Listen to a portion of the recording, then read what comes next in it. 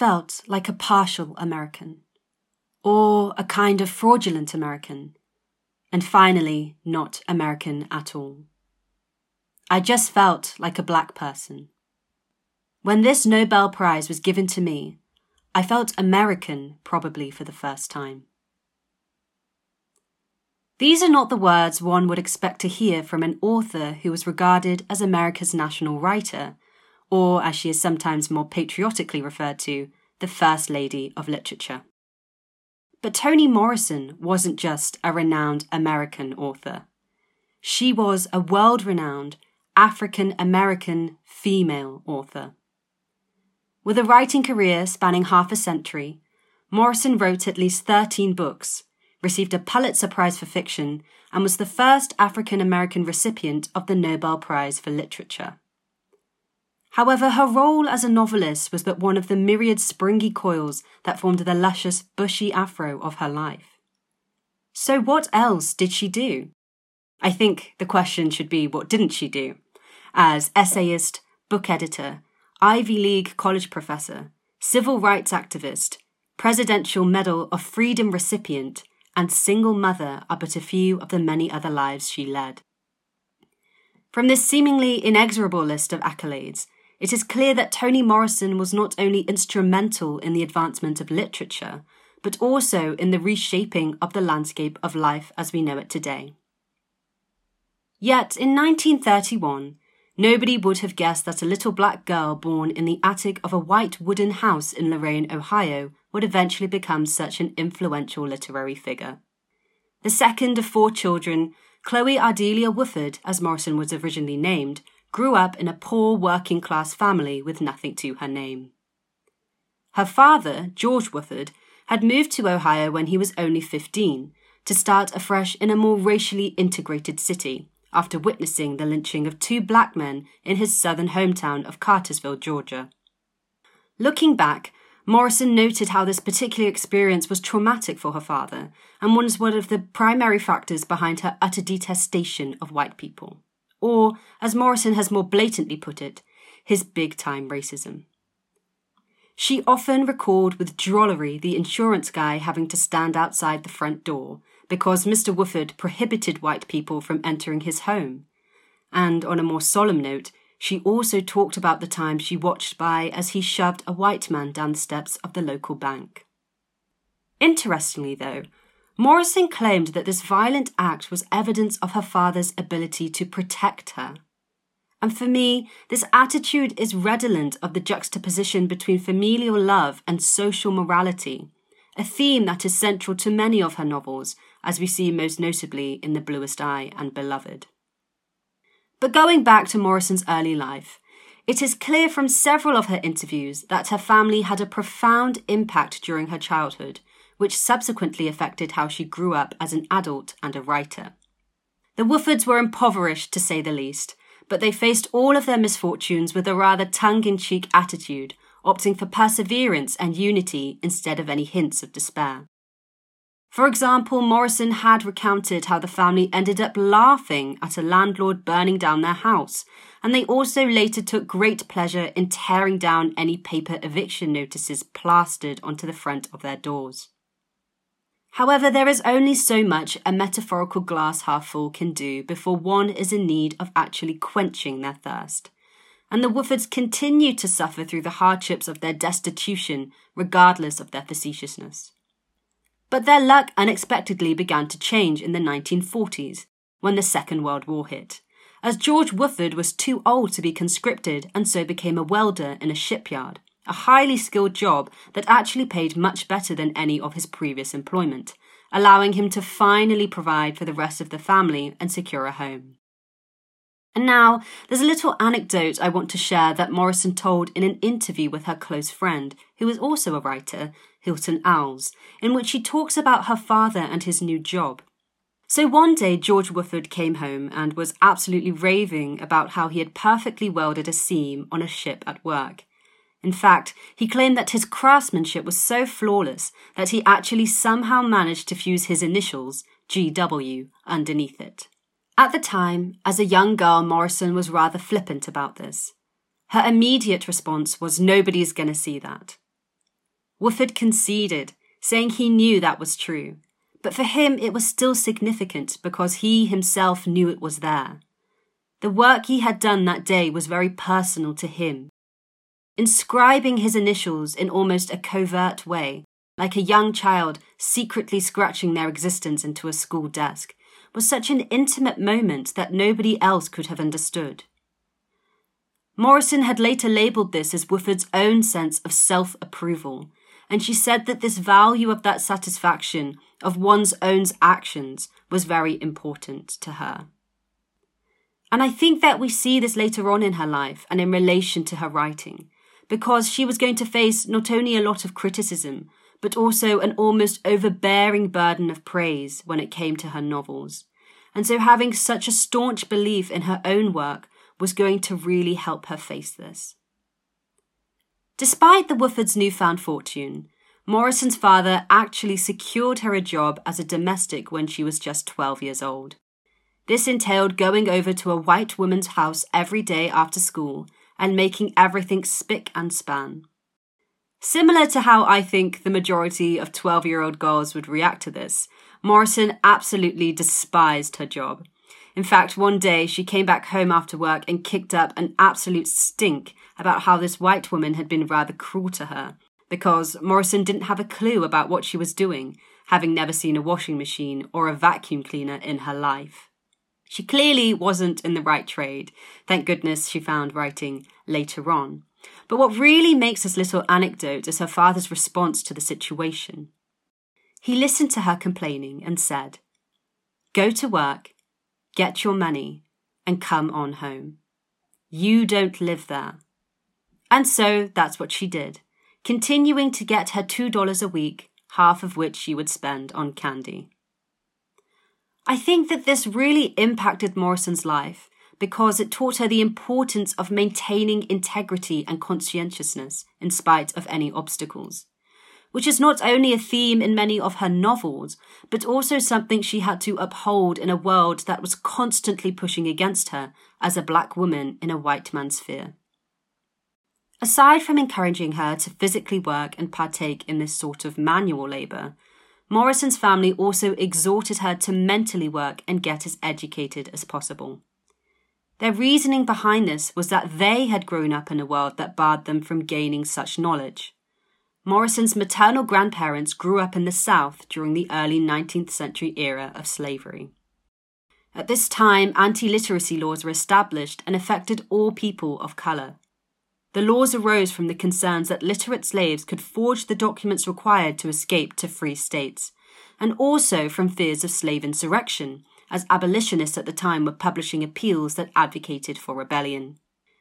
Therefore, the southern states prohibited teaching black people to read and write, which was punishable by hefty fines, whippings, and imprisonment for as long as 6 months. This law applied to white people as well, who could go to jail for teaching black people to read or write. As a result of this, there was a history of illiteracy within African American culture that also plagued Morrison's family.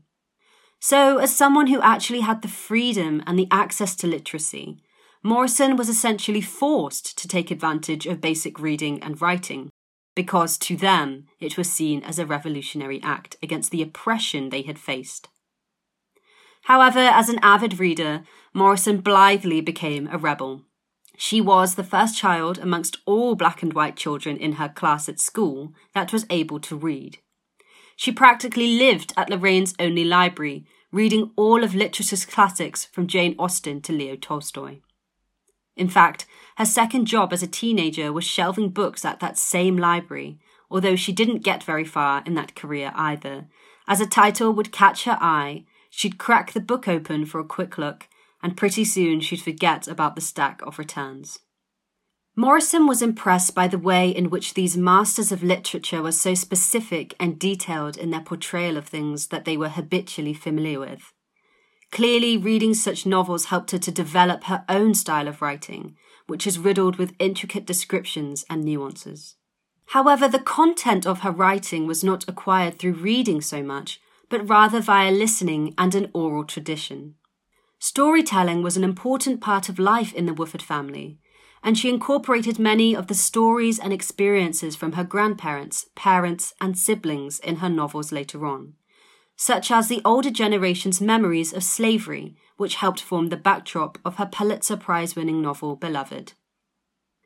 Furthermore, her mother, who Morrison claimed had the best voice she had ever heard in her life, often told her stories about the past through singing, and this could explain the lyricism and poetic nature of Morrison's writing, as well as her interest in black music, which she explores in her boisterous novel Jazz. She also retrieved a lot of subject matter from the African American folklore, ghost stories, rituals, and myths that filled her childhood. Her family frequently used visions and signs to predict the future, and Morrison said that they were intimate with the supernatural, which is another theme prevalent in many of her novels. So it is also clear that the Woodfords instilled a rich sense of African American heritage that not only enveloped Morrison's writing, but also helped her identity to flourish. But Morrison's sense of African American identity really began to thrive when she found the company and community of fellow black intellectuals who were similar to her when she enrolled at Howard University in 1949. An institution which was considered to be the most prestigious of all the black universities at the time. It was here that she became known as Toni, after her Catholic baptismal name Anthony, because people had difficulty pronouncing the name Chloe. And she also joined the Howard University Players, a theatre company that presented plays portraying the lives of black people. Now, this perspective was particularly significant living in a 1950s America, where racial segregation was still enforced and blacks and whites were separated in all facilities, services, and opportunities, such as housing, medical care, education, employment, and transportation, to name a few. When Morrison looked back at her time at university, in a period just before the civil rights movement began, she once said, "If I saw a white man walking down the street and I was by myself, I'd cross the street. If I saw a black man, I would run toward him for safety." Morrison had also noted how the racism of the 1950s and the elevation of white skin equating to superiority formed an internalized racism within the black community. At Howard, she was exposed to this other kind of discrimination where people were ranked on the color of their skin socially, so the lighter-skinned black people were held in higher regard than the darker-skinned people. And this was something she brought to light in the first novel she ever wrote, The Bluest Eye. So when Morrison graduated from Howard in 1953, along with her Bachelor of Arts degree in English, she also gained the lived experience and the personal contact with racism that she had never actually encountered before. Morrison then moved to New York to earn her MA from the Ivy League Cornell University in 1955, and after that, for the next decade or so, she actually remained at university, but now as a teacher of English rather than a student. She returned to Howard to teach, and this is where she met her husband, Harold Morrison, a Jamaican architect, whom she married in 1958, thus losing the Woodford maiden name for Morrison, a surname which, interestingly, she kept for the rest of her life, despite the couple's divorce in 1964, a mere 6 years after their marriage. Morrison was pregnant with her second child at the time of their divorce, but she had never actually publicly discussed her reasons for leaving her husband with anybody, although she hinted in the past that it was due to his wish for a more subservient wife. However, Morrison didn't see her divorce as a life-changing event. Instead, she said it was a time to start again and see what it is like to be a grown-up. And so she did exactly that.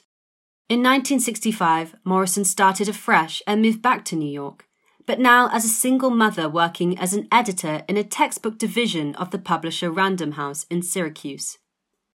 2 years later, she transferred to the main branch in New York City and became their first black female senior editor. She worked in the fiction department, conducting what she referred to as her own form of civil rights activism by bringing black literature into the mainstream. When asked about this time in her life, she said, "I'm not out in the streets marching or giving speeches, so I want the voices documented. I don't want them distorted by this columnist or that one. I want them to say what they say." Morrison first brought out the voices of black writers through her contemporary African literature collection published in 1972, which included literary works by African writers such as Wole Soyinka and Chinua Achebe.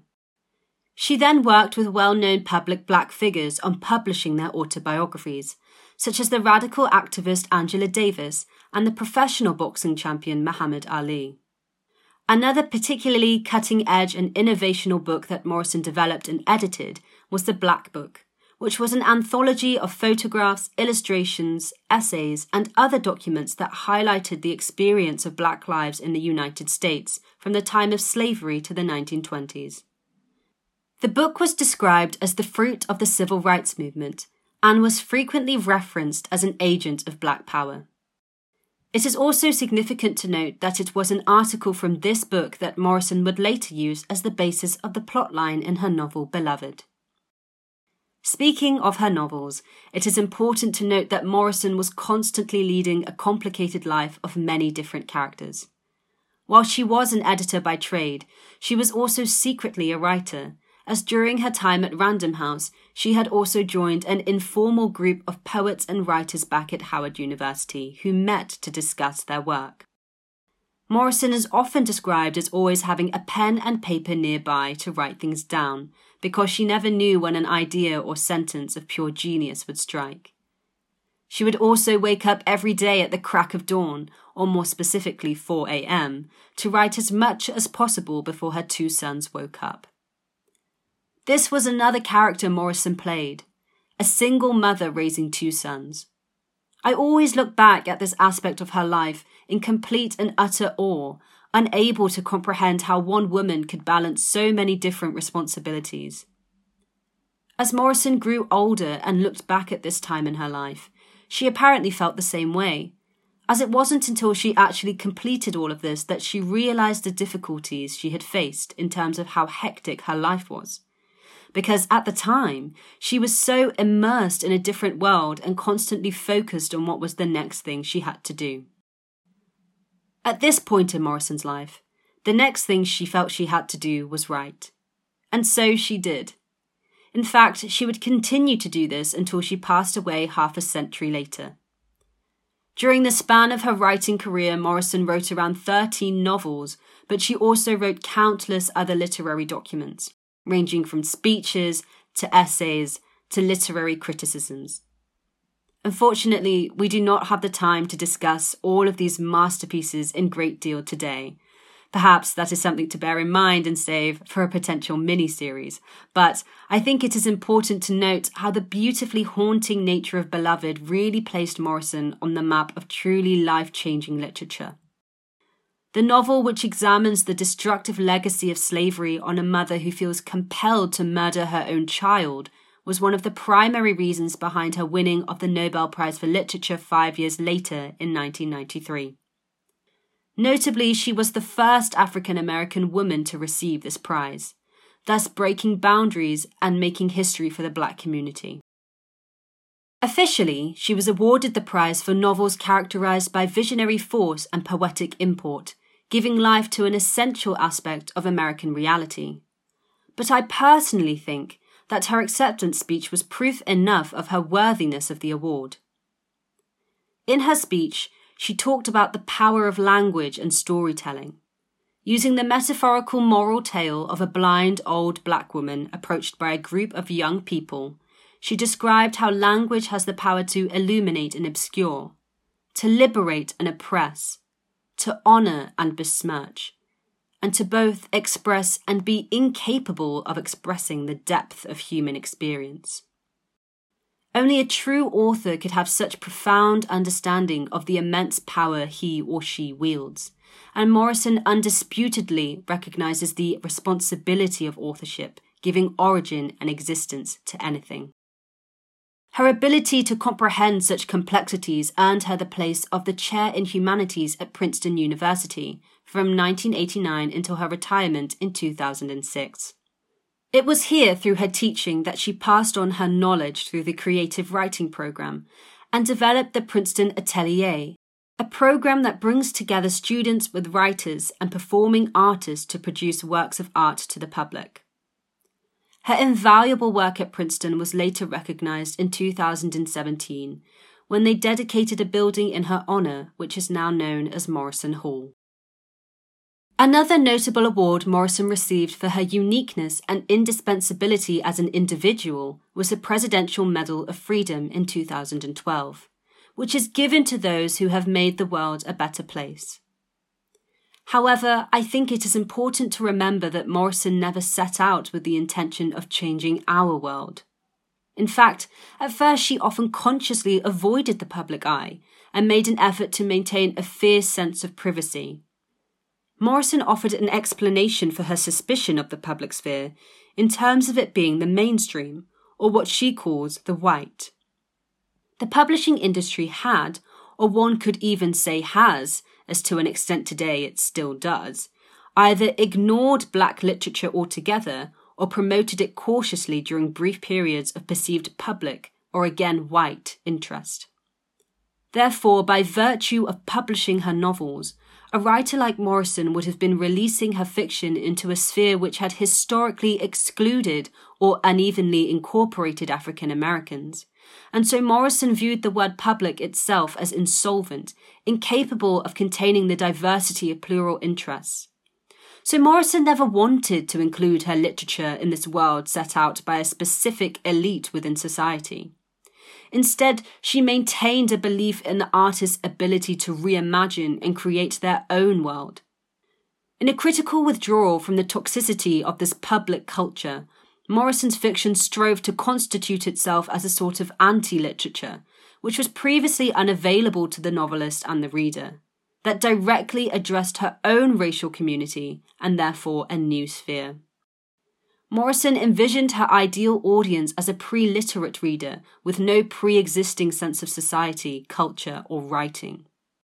She would then use the vernacular language from her own heritage coupled with the oral tradition of African American folklore to expose the reader to a new literary world forged from her black identity and experiences.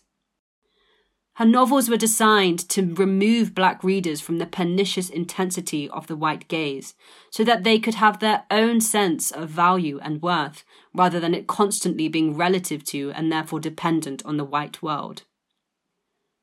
This meant that she was writing for black people, not the entire world. She once said, and I quote, "It is that business of being universal, a word hopelessly stripped of meaning for me. If I tried to write a universal novel, it would be water." Behind this question is a suggestion that to write for black people is somehow to diminish the writing. From my perspective, there are only black people. When I say people, that's what I mean. Many white literary critics were taken aback by Morrison's attitude, arguing that her comments suggested an aversion to white readers. But it is clear that those people misunderstood Morrison's philosophy. Morrison was never excluding anybody. She wanted to carve out a world both culture-specific and race-free, that had the ability to include everyone, uniting both collective and individual experiences. This is how Morrison not only reshaped the landscape of literature, but also life. As someone who started writing because there was a book she wanted to read that did not yet exist, I always find it rather ironic that Morrison never usually read her own books. However, with the legacy her novels left behind, I think that there are more than enough readers of her literature today, so perhaps that is something I will let slide. Unfortunately, Morrison died at 88 from complications of pneumonia in 2019. But to me, it doesn't feel like she is truly gone. Whilst writing out various bits and pieces of this podcast, I often found myself referring to her in the present tense, as if she was still alive and raucously guffawing away with her incredible sense of humour. The reason behind this is that her words are so powerful that they live on and continue to impact our world today. She is on educational syllabi, so students of literature are constantly delving into and analysing her works and their significance.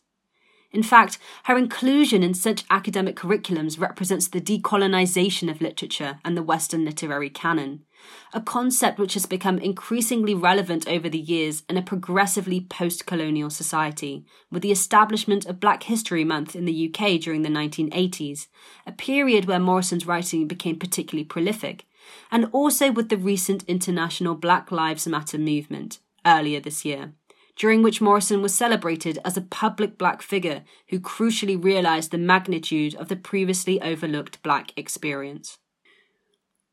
One of the most poignant moments in Morrison's Nobel Prize acceptance speech was the aphorism, "We die. That may be the meaning of life. But we do language. That may be the measure of our lives." So if we are to measure Morrison's life on her use of language, it is undeniable that she is immutable, defying the constraints of space and time. She lives on through her writing. She is immeasurable.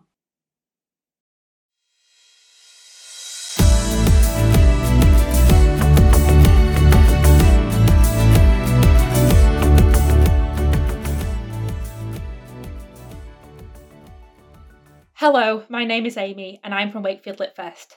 I'm going to be talking to Jasmine about the process of writing her episode. So, Jasmine, would you like to introduce yourself?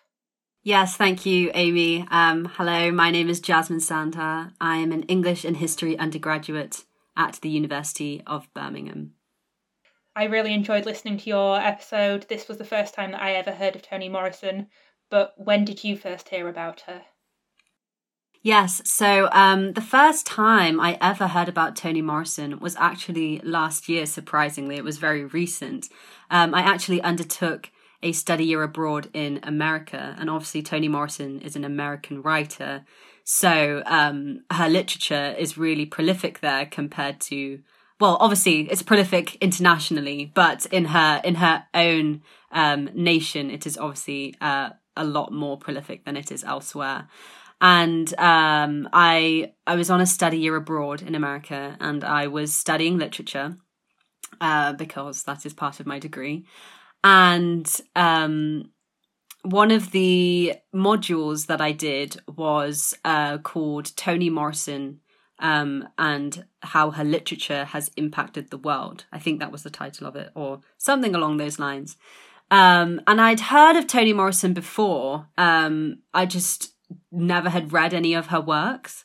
So this course was, I think it was a 2 or 3 month long course, and I really got to delve into her literature. I think I read 5 of her novels, and we literally did what the title said. We discussed how her literature impacted the world and what it did for African Americans, and how she portrayed the Black experience to those who had no clue what was going on, as it is often something that had been overlooked. So yes, that was the first time I ever heard of her. So now I'm going to ask you a bit more about the process of recording the episode and writing the episode. So first of all, how did you decide to get involved? So I actually first heard of this. I was scrolling through Facebook, as you do. It was raining outside. It was a horrible, dreary morning. And I was scrolling through Facebook, and somebody had posted it in a society page. I think it was the English Society at my university. Someone had posted that they were doing this podcast as part of the Wakefield Litfest. So I looked into it, and I was immediately interested. I thought it was a great opportunity. I thought it was a fantastic idea. So thank you very much for setting this up, Amy. And I thought that I was really interested to see what other people were going to be talking about as well, because the brief is obviously inspirational figures, and as part of my degree is in history, that's something I've always been interested in. So really looking into that, I was just immediately captivated, and I wanted to get involved as much as possible. So I just applied, and yeah, here we are. Was it always going to be Toni Morrison that you were writing about, or did you consider other figures? That's a good question. When I was thinking about who to do, I knew immediately that I wanted it to be, first of all, a woman, and second of all, a person of colour, because those two things are part of my identity, and I think that those people are most often overlooked in history. So those were the two things that really came to mind at first, and then I was just thinking through, who has really inspired me? Who have I studied recently that's cropped up? And there were some other figures. I think we'd done some bits and pieces on Harriet Tubman, who was obviously really instrumental to the underground railway movement that was going on during the slavery era. But then I was thinking as well, I do English and history. I want to kind of relate this history side to the literature side of my course. And straight away, I just thought, yes, Toni Morrison, that's it. We're going to do it. And so, yes, I decided on her pretty quickly, I think. Wonderful. So another question, this is a bit more on the fun hypothetical side. If you had the chance to collaborate with Toni Morrison, would you take it? And do you think you'd enjoy doing it? Oh my gosh. I think that would be a dream come true. I would love to collaborate with Toni Morrison. I think it would be very intimidating. She don't get me wrong, she seemed like such an incredible person, and she did have a really great sense of humour, which you can see through many of her interviews. But she's also, when it comes to writing, she's very serious about what she does. And I think that would be very intimidating for me as a not very good creative writer. So I think maybe there we would have some difficulties perhaps. But yeah, no, I would love to have been able to collaborate with her on something in that respect. And I think that it would have been interesting to see perhaps like my perspective as a person with Indian heritage, and see how that compares to the Black experience and the similarities and differences between that. That could have been an interesting project that we hypothetically may have worked on. So, final question, is there any other bits of your work that you'd like us to direct our listeners to? Yes, so I do have some other work. In relation to this podcast, there will be a slightly extended version in the show notes, which just delves a little bit more into Toni Morrison's actual literature. So there's 3 of her novels that I explore in it: The Bluest Eye, Song of Solomon, and Beloved. And I look at them in relation to how they've contributed to the Black experience today. So in terms of my other work, I'm involved in a lot of journalism type things with the university, and there's 3 main channels through which we do this. The first being, which is most relevant to this podcast, the first is Burn FM Radio, which is our university radio station. And I actually host my own radio show on there, which explores a lot of things that are going on in popular culture, and that is very relevant to Gen Z. The second thing I do that I'm involved with is Guild TV.